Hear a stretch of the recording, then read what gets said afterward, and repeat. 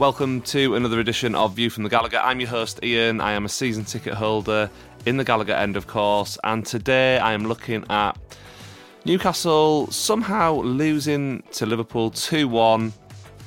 I'll be honest with you, this little bonus podcast was meant to be recorded in the immediate aftermath of the game against Liverpool. I was meant to be recording with my dad, Gordon, but to be perfectly honest with you, with what we witnessed in the ground, we were both just so shocked. We just couldn't talk about the game, really. So I've had a bit of time to think about it and kind of put some thoughts together about what actually went on at St James's Park on Sunday afternoon as Newcastle somehow contrived to lose 2-1 to 10-man Liverpool. Liverpool played with 10 men for 70 minutes of the game, all of which they were behind until they equalised and then scored the winner. Like, our goal didn't come when they were down to 10 men is what I'm trying to say. We were already 1-0 up before that happened. So what went wrong? What are the lessons from this particular match? Let's get into it.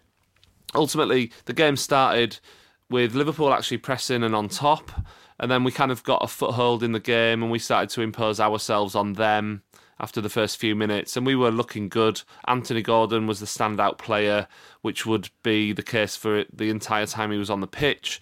And Liverpool were lucky not to be down to 10 men before they were down to 10 men. So obviously Van Dijk did get sent off. But before that, I think Trent can count himself very fortunate that he was still on that pitch for the full game, because he got booked, and then 2 minutes later he fouled Gordon and didn't get booked, and it was really a case of the referee bottling it because he'd only just booked him and he didn't want to send him off.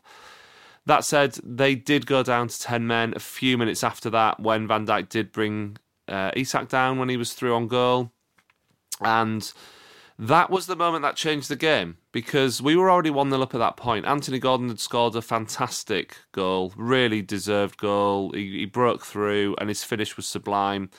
And the atmosphere within St James's Park when that happened was just incredible. It was bouncing, it was loud. I've not heard it like that for a long, long time. And it was amazing. But the game changed, like I say, with the red card. And it changed because you would think we should have just then gone on and dominated the game and won the game at a canter, but it didn't happen. And I think it didn't happen because we decided to change the way we play. We changed our identity. We normally play flat out, in their faces, and I think we sort of didn't know what to do against 10 men. So we ended up playing this game, this system, this way where it was a case of, let's try and keep possession and then break them down like that. But that isn't us. That isn't what Newcastle are. That's not our identity. And I think it cost us. I really do. I think we should have just carried on being us against 10 men and we probably would have had more success. It's not to say we didn't have chances. We did create some more chances. In the second half, Almiron had our best chances, really. He hit the post with one of them, which was a really good effort, and a little bit unlucky. But his other effort was simply unacceptable in a sense. He blasted it over the bar. And in games like this, in these big games, these are the games we want to be part of. We want to be in these sorts of games. You have to take your chances when they come to you against this sort of team. You cannot be wasting chances like that often, because ultimately, as we found out yesterday, it comes back to bite you. I believe if we'd have gone 2-0 up at any point in that game, we would have won yesterday. But we never managed to do it. And fair play to Liverpool. Their attacking threat is sensational, even with 10 men, you know. But it leads me to the second issue, in a sense, of the game, and that was some of the substitutions. Now, I'll caveat this with, I don't know whether Gordon was taken off because he picked up a little bit of a knock. For me, he wasn't possibly moving quite as fluently as he should have been, and maybe that was why he was brought off. But when Gordon came off, that changed the game again. That really did change the game, because we were just not the same team when he went off.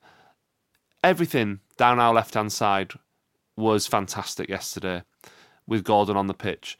His defensive work, his attacking work, they could not cope with him. He was sensational. So why did he take him off? Like I said, if he was injured or not picked up an knock, then fair enough.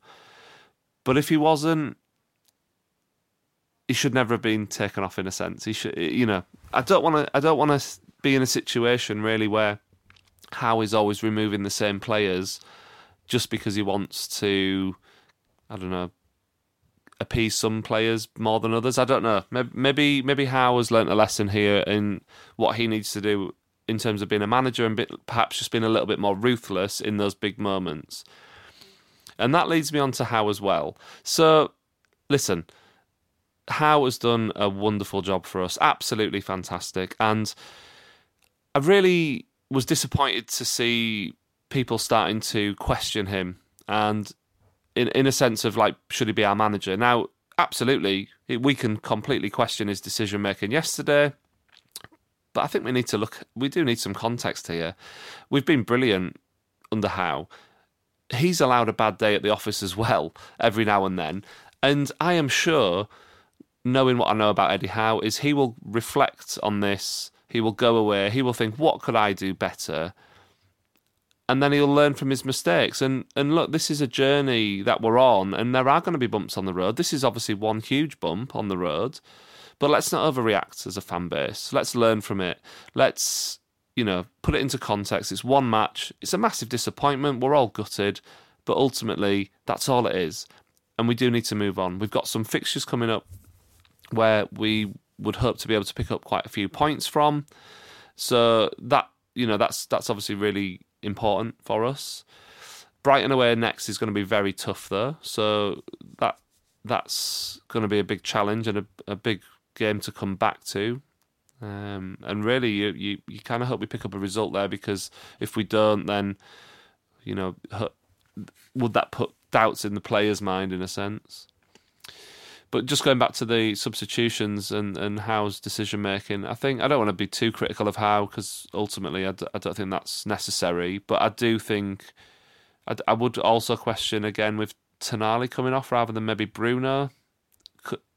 Why was that decision made? Was it made because of fitness, or was it made for another reason? I'm not sure what's going on there, because I thought Tonali was playing better than Bruno. But unless it's a fitness thing, I can't understand why that decision was made, but maybe that's just me.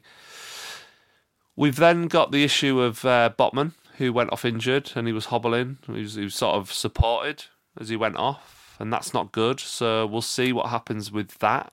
Will we go into the transfer market this week and pick up another centre-back? Because we're already light in that position, and if Botman's injured, it's massively worrying.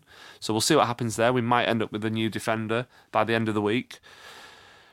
And then my final point is this. When we play Liverpool, do we have a deeper rooted issue in the club of when we face them? Like, is there a mentality issue when we play Liverpool? Because, yeah, there's been some classic matches over the years between the two teams, but we are always on the wrong end of them. And to be perfectly honest with you, I'm fed up of always being on the wrong end of those results. We've had very few positive results against Liverpool over the years. And I don't think that's just down to us not being good. Because, yeah, for 15 years under Ashley, we were not good. But there's also the 90s and the early 2000s when we were good, and we'd had similar issues. We just seem to always be on the wrong end of this against them. And I think it's something as a club we have to get over at some point. I think there's a question there that needs asking, like why are we so fearful, or do we just over respect these successful teams? Because we're similar with Man United, and yeah, you could point to the fact that because they're successful, that means they win lots of games, but you'd have expected us to have possibly won a few more games against Liverpool over the years than we actually have done. So I don't know if there's just something a bit deeper issue at the club there. I'm not sure. But I am fed up of being on the wrong end of these results. Absolutely fed up of it. And I was gutted about yesterday. So that's it. We move on. I think we learn lessons from this, and it's going to sting for a long, long time, this one. I've not come out of the ground feeling quite as despondent as I did yesterday for a long, long time. I couldn't think of an example. However, my dad, he did sort of say the only thing he could equate it to in more recent memory was losing to the Mackhams at home when they scored late on to win, and that kind of feeling of absolute sickness. I think that's up there with that. And yeah, cup final defeats, that's another one. It doesn't happen that often when you feel this bad about a result, but this one's a very tough one to take. Very, very tough one to take. But we move on. We play Brighton at the weekend, and hopefully the team can bounce back and get our season back on track. We've had a difficult start. We don't need to panic. If we look at how we compared the results to last season, we've done exactly what we did last season. We beat Villa at home, we lost to Man City away, and we lost to Liverpool at home. So, in that sense, it's okay. Let's try and be positive about it. It's a long season. We've got a good team, and we will win more games than we lose. It's just this one's very tough to take. Thank you so much for listening. I'll be back with a live recording of the next issue of the podcast at 9 p.m. on Friday on my YouTube channel. Go check that out. Or you can catch the podcast on Friday evening or Saturday morning from wherever you normally download your podcasts. Thanks for listening, and have a good week.